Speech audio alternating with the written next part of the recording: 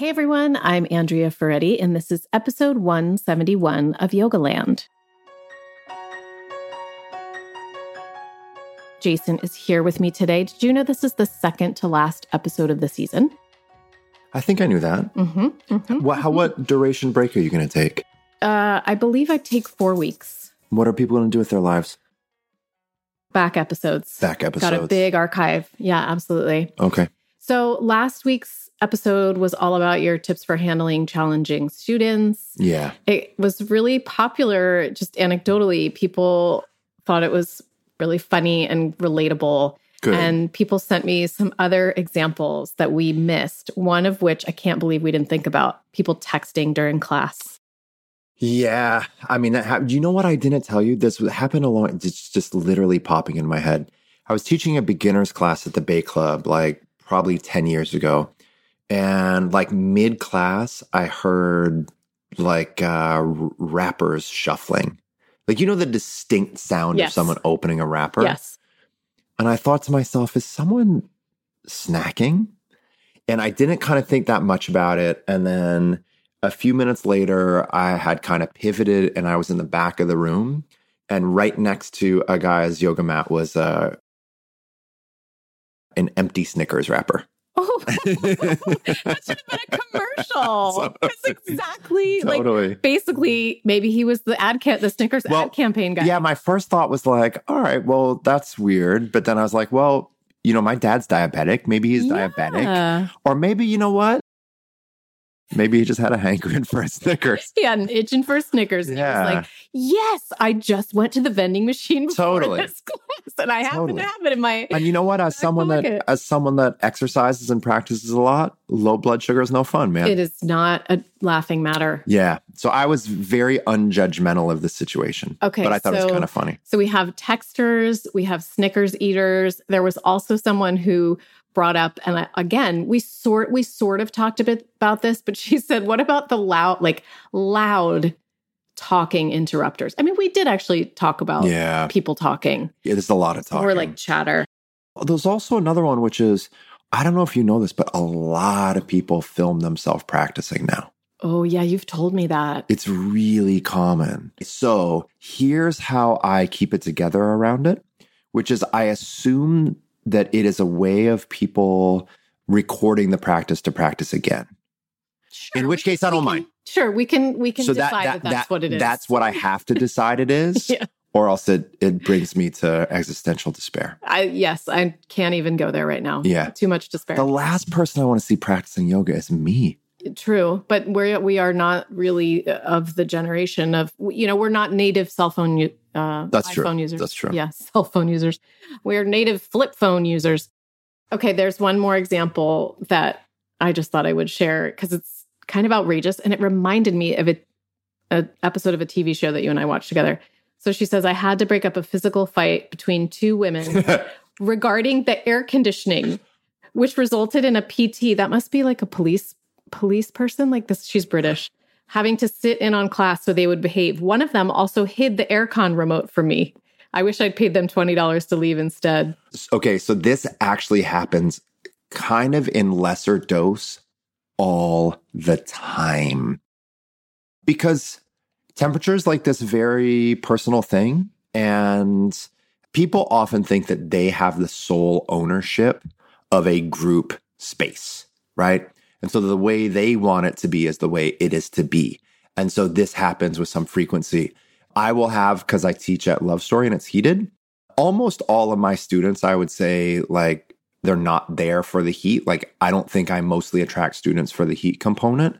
So it's not as much of an issue, but I will have scenarios where someone opens the door and someone else within 2 or 3 minutes goes over and closes the door.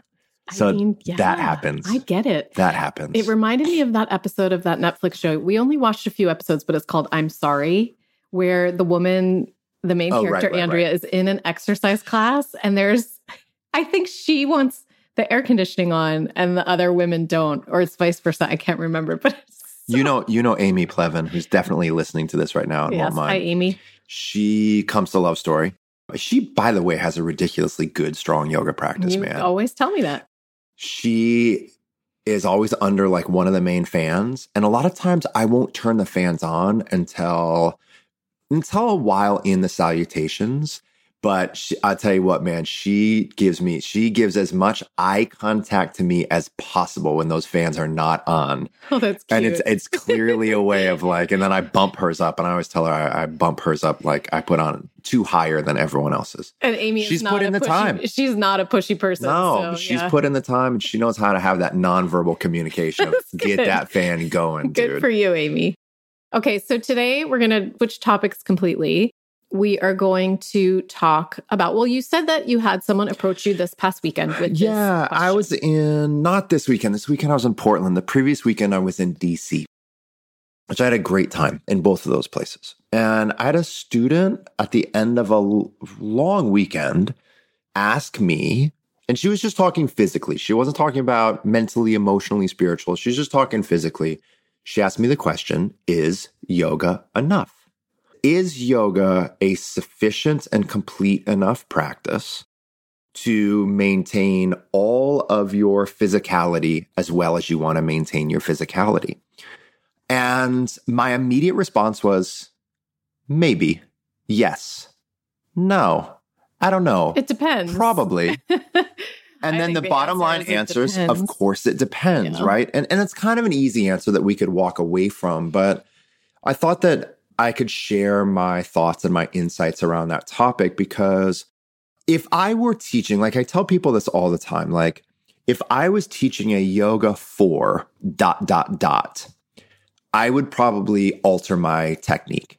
So if I was teaching yoga for athletes, if I was teaching yoga for powerlifters, if I was teaching yoga for swimmers and climbers, then I would mostly be using the physicality of yoga as a secondary adjunct to help balance a primary endeavor. But I don't teach yoga for ... I teach yoga for yoga, you know? Mm-hmm. And so I feel like it's my responsibility to make it as comprehensive of a physical experience as it can be. And again, I feel like I'm going to say this the whole episode, but I'm just talking about the physicality of it.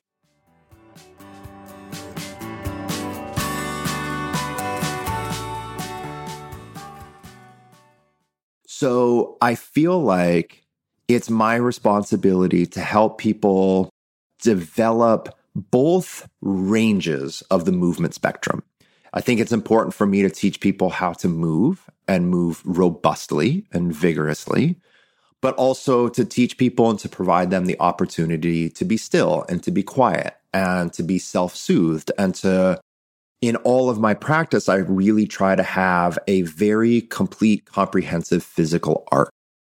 I try to help students build the 3 different phases of strength: isometric, eccentric, concentric. I try to give people the opportunity to do some passive range of motion and some resisted range of motion. I try to give people these phases of class where admittedly they're working pretty hard at rhythm, and I try to give long breaks, right? And so when I think about answering that question, is yoga enough? Not just how I think, but how I behave as a yoga teacher, I really try in my classes to make it enough. All of that being said, I think 2 things stand out, which is number 1, I don't think that the majority of my yoga students anymore only do yoga in terms of physical expression. And number 2, I don't either. Mm-hmm. And I haven't for a long time. So I think the answer to is yoga enough, it depends on what kind of yoga, how comprehensive is your yoga practice. Do you do a really comprehensive style of yoga, or do you do a more limited style of yoga, but then do you balance that with another more limited style of yoga? Like, do you do a super intense kind of practice, but also a restorative kind of practice, you know? So I think it depends on how you're diversifying your physical experience. And then, to be honest, it also just depends on your level of fitness and your level of interest in cardiac performance. Mm-hmm. It depends on your level of interest of, is yoga enough if that's going to be your primary physical outlet? Probably. Is yoga enough to help train you for a marathon? No. Yeah. Right? So it just, there's so many things that it depends, but I thought that we could kind of talk openly about that and share the different ways in which we use yoga as a physical component of our own personal well-being, because we both do multiple things these days. Yeah. I think just to clarify what the point that you were making, it's you have to sort of start with, is yoga enough? Well, what are your goals? What are your objectives? Right. Right. And where are you in your life? And what kind of life are you living? If you live a life where you do a lot of manual labor all day and you're lifting heavy objects and you're walking up steep hills and climbing ladders, then, you might not need a different cardiovascular or strength-based modality. Totally. And you might not need an intense vinyasa class. Yeah. And if I can pause you just for a second, like the person that was asking me, she shared afterwards that she's a very stressful life. I won't go into it, but her job is stressful, or it's physically intense, it's mentally intense. So I think part of the questioning was like, look, I have all of these demands in my life. I want to know that yoga is a really good thing for me. And I don't also have to start training for a marathon and do all of these, you know what I mean? Mm-hmm. Because we can start to stack up so many different demands if we don't think our yoga practice is enough. So if you have an intense life, and is yoga enough if you do it in a comprehensive, balanced way to have good control of your body, good spatial awareness, good range of motion, good strength in those motion, and to be more comfortable and settled?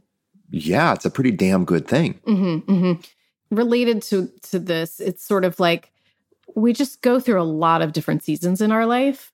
And so you have to be constantly, I believe, when it comes to your health and your health span, right? Like you want to stay healthy for as long as possible. You want to stay mobile and agile and strong. And you want your energy level to be fairly steady as you age. You have to continuously reassess. Yeah. I think that when I was working at a desk and I would spend hours, not standing up. It was before I had the Apple Watch to tell me to stand up. Like, seriously, I didn't count steps. I didn't do anything like that. I woke up, I walked to the train in the morning. I took the train, I walked to the office, and that was pretty much the extent of how much I walked all day. And then I did that same commute in reverse. I don't think yoga was enough for me at that time. Yeah. It's what I did. It's the only thing I did. At that time, were you doing a more vigorous style of yoga? Yeah, I was, not more than I do now. Yeah. But I don't think that I was getting enough cardiovascular exercise to balance out the rest of my, I guess the point I'm trying to make is you really have to be honest. I simply wasn't moving enough. I mean, what I'm saying is I could have just added a 45-minute walk at lunch every day. Totally. And that could have been enough. Totally.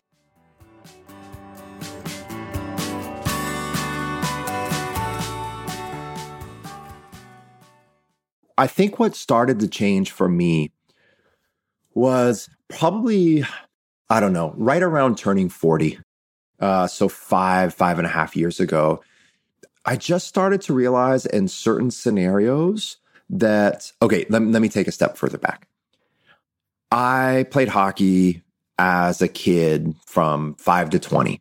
I skateboarded. I always did physical things. And when I came to yoga, I was relatively strong. And because I also had done a lot of weight training for hockey, especially through high school years and first year of college. So I came into yoga in pretty good shape, pretty good cardiovascular shape. And I had a lot of strength, but I was really tight. I was like that classic strong, tight body type. So for a long period of time, that formed my identity, which was I identified myself as strong and tight and in like pretty good cardiovascular shape. And then about 15 or 20 years later, so come around 40, I started to finally realize there were some situations that revealed to me that had been flipped around, that I actually wasn't very strong and I wasn't in good shape. And I remember this time, it was like really clear. I was leaving the mindful body. I feel like I've probably even said it on this podcast before. I was leaving on the mindful body And those of you that don't know, it's in San Francisco. I was working at that studio for a long time. So I guess I was more like 35, actually, not 40. And the bus went by and I needed to get on that bus. And so I sprinted 1 block and I almost bleeping died. Like I literally, I couldn't sprint hard for a block. And then I got on the bus and I was like huffing. I got the bus, right?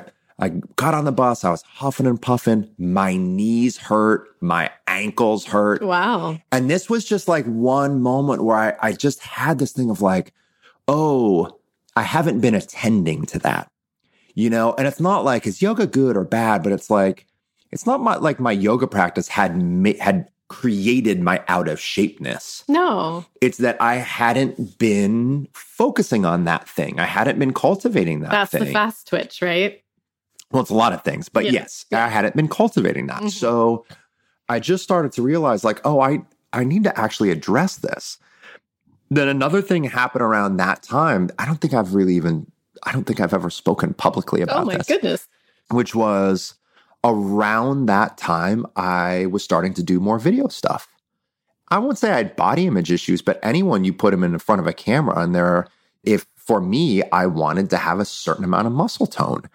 And so those two things kind of hit me around the same time that I had lost a lot of my cardiovascular endurance and I didn't have the kind of body tone, the kind of muscle tone that made me feel like comfortable with myself, right? Which is a complex thing. But so I just kind of decided, that was about 10 years ago. I just kind of decided like, all right, I'm going to go to the gym a little bit. And then when I started to go to the gym a little bit, 2 things happened, which was I remembered I actually really liked going to the gym. Like I worked out that kind of way long before I did yoga. The other thing that happened was I was reminded how much I liked not going to the gym and going to yoga class. Mm-hmm. Like by starting to go to the gym a little bit, and it was really haphazard. Like I didn't have a trainer or any of that stuff, right? But I started to develop contrast, right? I wasn't just doing yoga for my physical needs. I was also going to a gym, and those two gave me contrast, and I enjoyed both of them. And then I kind of blew off the working out thing until I started training about 4 years ago in Brazilian Jiu-Jitsu. And at that point, because I was training really hard, especially with much younger guys, I just realized like, if I want to do this thing, I need to develop my conditioning much more. And so all of those things complement now.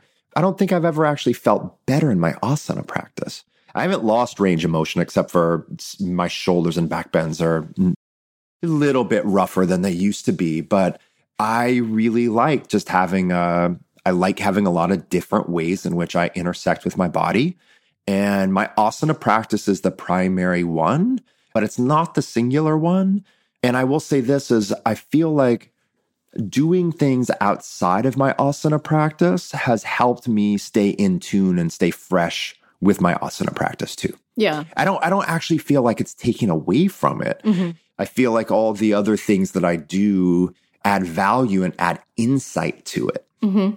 So if you were to identify for you personally, anything that going to the gym or doing jiu-jitsu has improved that your yoga practice wasn't quite hitting? Let me flip it for a second, which is to tell you why I think I do those things well, which is not to say I'm good at jiu-jitsu compared to other people. I'm not. But relatively speaking, the thing that my yoga practice has given me has trained me so well in its proprioception. I know where my body is in space. So I can adapt to new techniques pretty well. Like I can do functional training stuff pretty well. Like I'm never at a loss for spatial awareness. I'm not necessarily good or strong at certain things, but I can see a technique that's interesting being done in the gym and I can figure it out. I can adapt to it very quickly. Or when I train in jiu-jitsu, I always know where my body is in space and whether or not it's compromised or whether it's safe. So I wanted to put that out there is just kind of before I say what those things have added to my yoga practice. My yoga practice is so completely informed how I do all of my physicality because of my spatial awareness. One of the things that happens in my yoga practice now is I don't feel like I over move. I don't feel like I go too far in my weak spots anymore. In your yoga practice? In my yoga practice. So from more conditioning and more strength training, I don't want to just say I'm stronger, but I feel like there are certain joints of my body that are sensitive to excessive motion, especially lower back and sacrum. I don't bother my lower back and sacrum in my yoga practice ever anymore because I'm not going too far with too little stability and engagement in those regions. So because I have much more strength in those regions, I don't overstretch those regions anymore. I don't violate them anymore by going too far and too passively. So the strength helps me distribute the stress of the postures that much better, which isn't to say like I'm trying to stress my body terribly, but like even in an upward facing dog, like I used to an upward facing dog because I do plenty of vinyasas. My lower back in a bunch of upward facing dogs starts getting a little tired and I ignore it. And I'm like, oh, it's okay. But then it talks to me. My lower back never feels any amount of disparate sensation anymore compared to my lower back and my mid back and my shoulder joint and my hip joint. So I've shored up what I would say are the weak spots of my body that, to be quite honest, I just didn't know they were weak. You know what I mean? Like I just actually didn't know how weak the backside of my body had gotten. And now that it isn't weak, I don't feel those same vulnerabilities either in my deeper front bends or my deeper back bends. It feels like I have much more cohesiveness and continuity and much more distribution of the demands and stressors. I would say the other thing too, which is like I've always wanted to be pretty physical. Physicality has always been something I've enjoyed, but it's also been one of the ways that I regulate my attention or my lack of attention and my nervous system. So I've always wanted to be pretty physical, but what I used to find when I tried to work really intensely in an asana practice is I would often hurt myself. I would push myself too hard and go too far because I was trying to get like a physical thing. I think I've had the same experience. Yeah. Which isn't to say I don't work hard, but I'll put it this way, which is I don't put my conditioning stress or desires or demands primarily on my yoga practice anymore. I put those conditioning stress and demands in weight-bearing exercises that don't stress my joints in as many complex directions. So it's interesting because I can do, in some ways, I do as many hard poses as I ever used to. I'm better in the harder poses than I used to be, but I don't flow in such a way where in my flow, I'm trying to like get a workout on. Yeah. I flow in such a way where I really am just going inside and breathing and paying attention and being embodied and feeling how things work because I don't have that voice inside my head anymore saying, you should work hard enough to get the sweat on. You should work hard. Which isn't to say that those are bad voices. It's to say that putting those physical demands on some other modality for me has been a more sustainable way, not just to do yoga, but to do everything.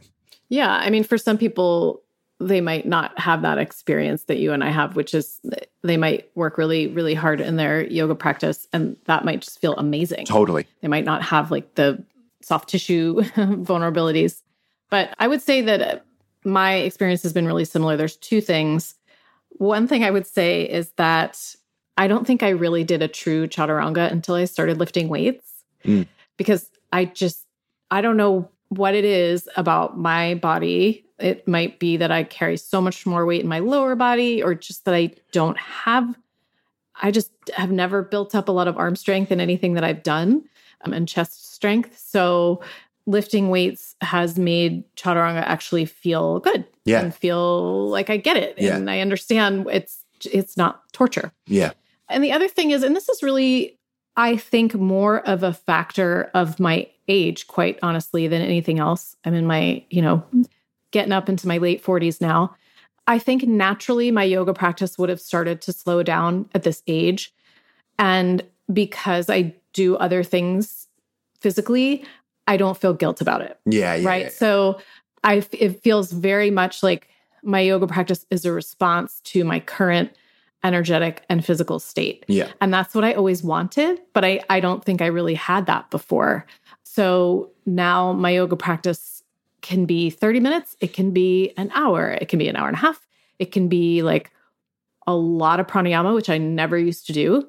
It's just so much more of a direct response to what's happening on that day in that moment. And that is a huge relief. It feels like a respite now. Yeah. Instead of like, oh, I still can't balance in forearm balance. I still can't kick up to forearm balance and balance in the middle of the room. Ugh, yeah. I just don't have that. I think another thing to consider along these lines, right, is like, I was thinking about this with regards specifically to chaturanga the other day, which is if you are strong enough to do a ton of chaturangas, your body is probably adapted to the demands.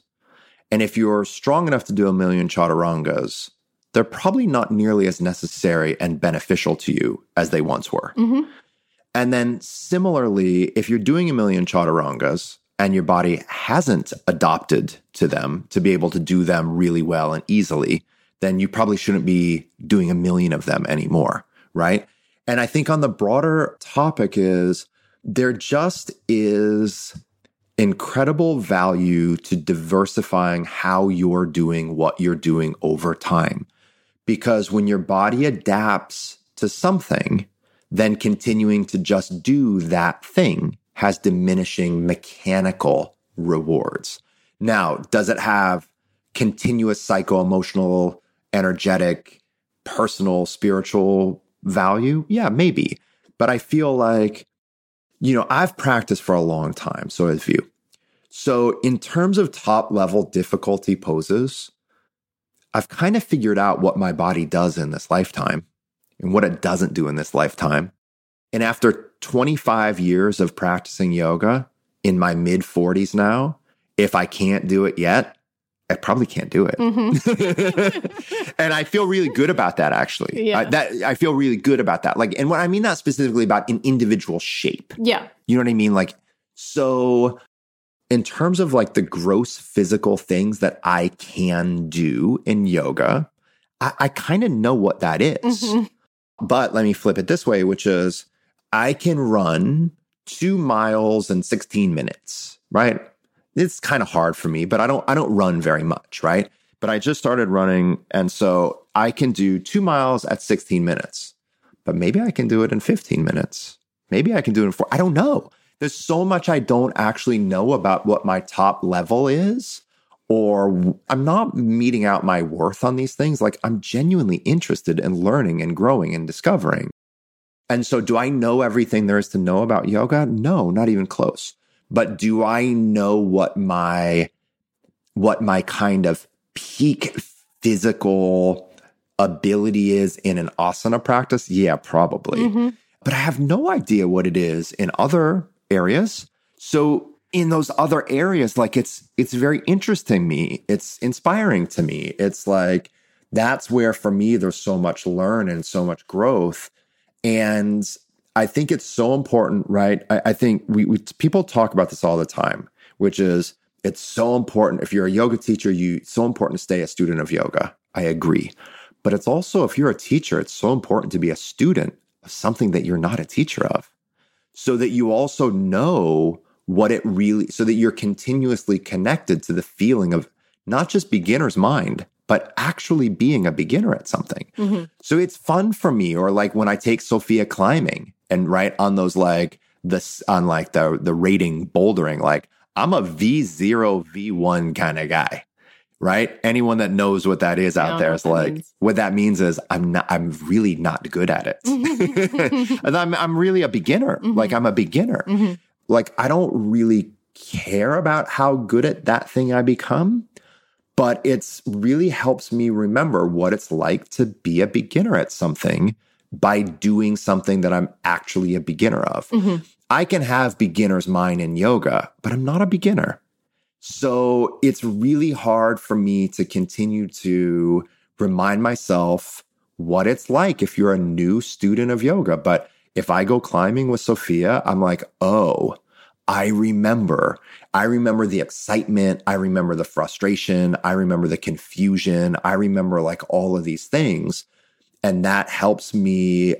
It helps me help my students and do everything that I do as a teacher better as a result. That's great. Yeah, I hadn't thought about that. That rather than just imagining yourself relating to them when you do other things, you can relate to being a beginner again. Yeah, I'm reminded of how really mediocre at a lot of things that I actually am when I do those other things. Mm-hmm. If I limit myself to teaching yoga, which I'm good at, which isn't to say that I can't continue to grow, but like the growth curve when you're just really new to something is more precipitous than when you're 20 some years into something.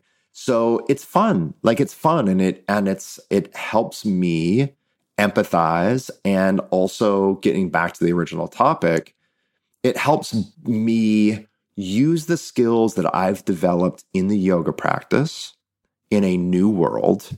And that other world helps me be physical in a way that makes me think about my yoga practice. Is it necessary? Is yoga enough? Yeah, probably. It depends. Does it have to be enough? I think that's entirely up to you and your discretion and your interest. And we are both extremely committed to yoga, but we are also happy to be learners and users of the body in other ways.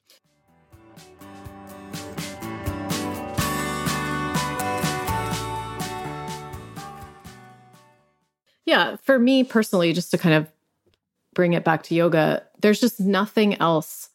There's no other physical / energetic practice that I could do that would compare to the effects, the long-term effects that yoga has on me. So like you're saying, it's doing something else isn't to say that it's better than yoga or that it denigrates, the practice at all. It's just, for me, I know what's special about my yoga practice, and it's not getting into the shapes anymore. Yeah. And that used to be one special element. And like you're saying, it's just for me, not anymore, probably because of the simple fact of aging. And I think that's nice for those of you out there who are like, oh my gosh, like I love working on Parsvathasana. I'll be so bored if I don't have anything to work on anymore. It's actually not boring. It's really not. If you let yourself do your own practice and do what you need, and you're like responsive and you know yourself well enough, it's not boring at all. It feels amazing. And, I continue to be grateful that it's there and that I have those skills. Like, it's pretty amazing for me to realize that I have those skills to the point where it just feels natural. Yeah. It doesn't feel like I have to think about it or I'm wondering if I'm doing something right, or if I used to really care, and this is really more when I was teaching yoga, but like, am I sequencing it in the right order? Am I doing this, in my home practice? I would be worried about that. That's not there anymore. It's much more, I actually was thinking the other day, it's much more of, I practice intuitive yoga now. Yeah. That's what I would say. We have to wrap, but I have this thing, because you just said natural, like running 2 miles hard feels so much more natural to me than trying to do Paschimottanasana. It's so interesting, right? It's like when you really get to know your body and your temperament and your constitution over the years, you know what kind of attributes come more naturally for you and what attributes are a little bit harder to develop. And for me, it's so clear that I have like a natural set of attributes to go on long walks and run hard. You know what I mean? Yeah. But I don't have a lot of natural attributes to bend very well. You always have said that. I don't bend, which I think is so funny. No, you know what I mean? Yeah. Like, I am a very good forward bender and back bender, right? Like, I'm good at what I do, but man, it's not that hard for me. Like, for me to run like that, it doesn't take preparation. Huh. It's just, it's a much more natural thing. And I feel like it's interesting to give myself an environment where I'm not pushing back against like what my body just a little bit more naturally is inclined to do. Yeah. Yeah. Yeah. All right. All right. Thanks, Jason. Bye-bye.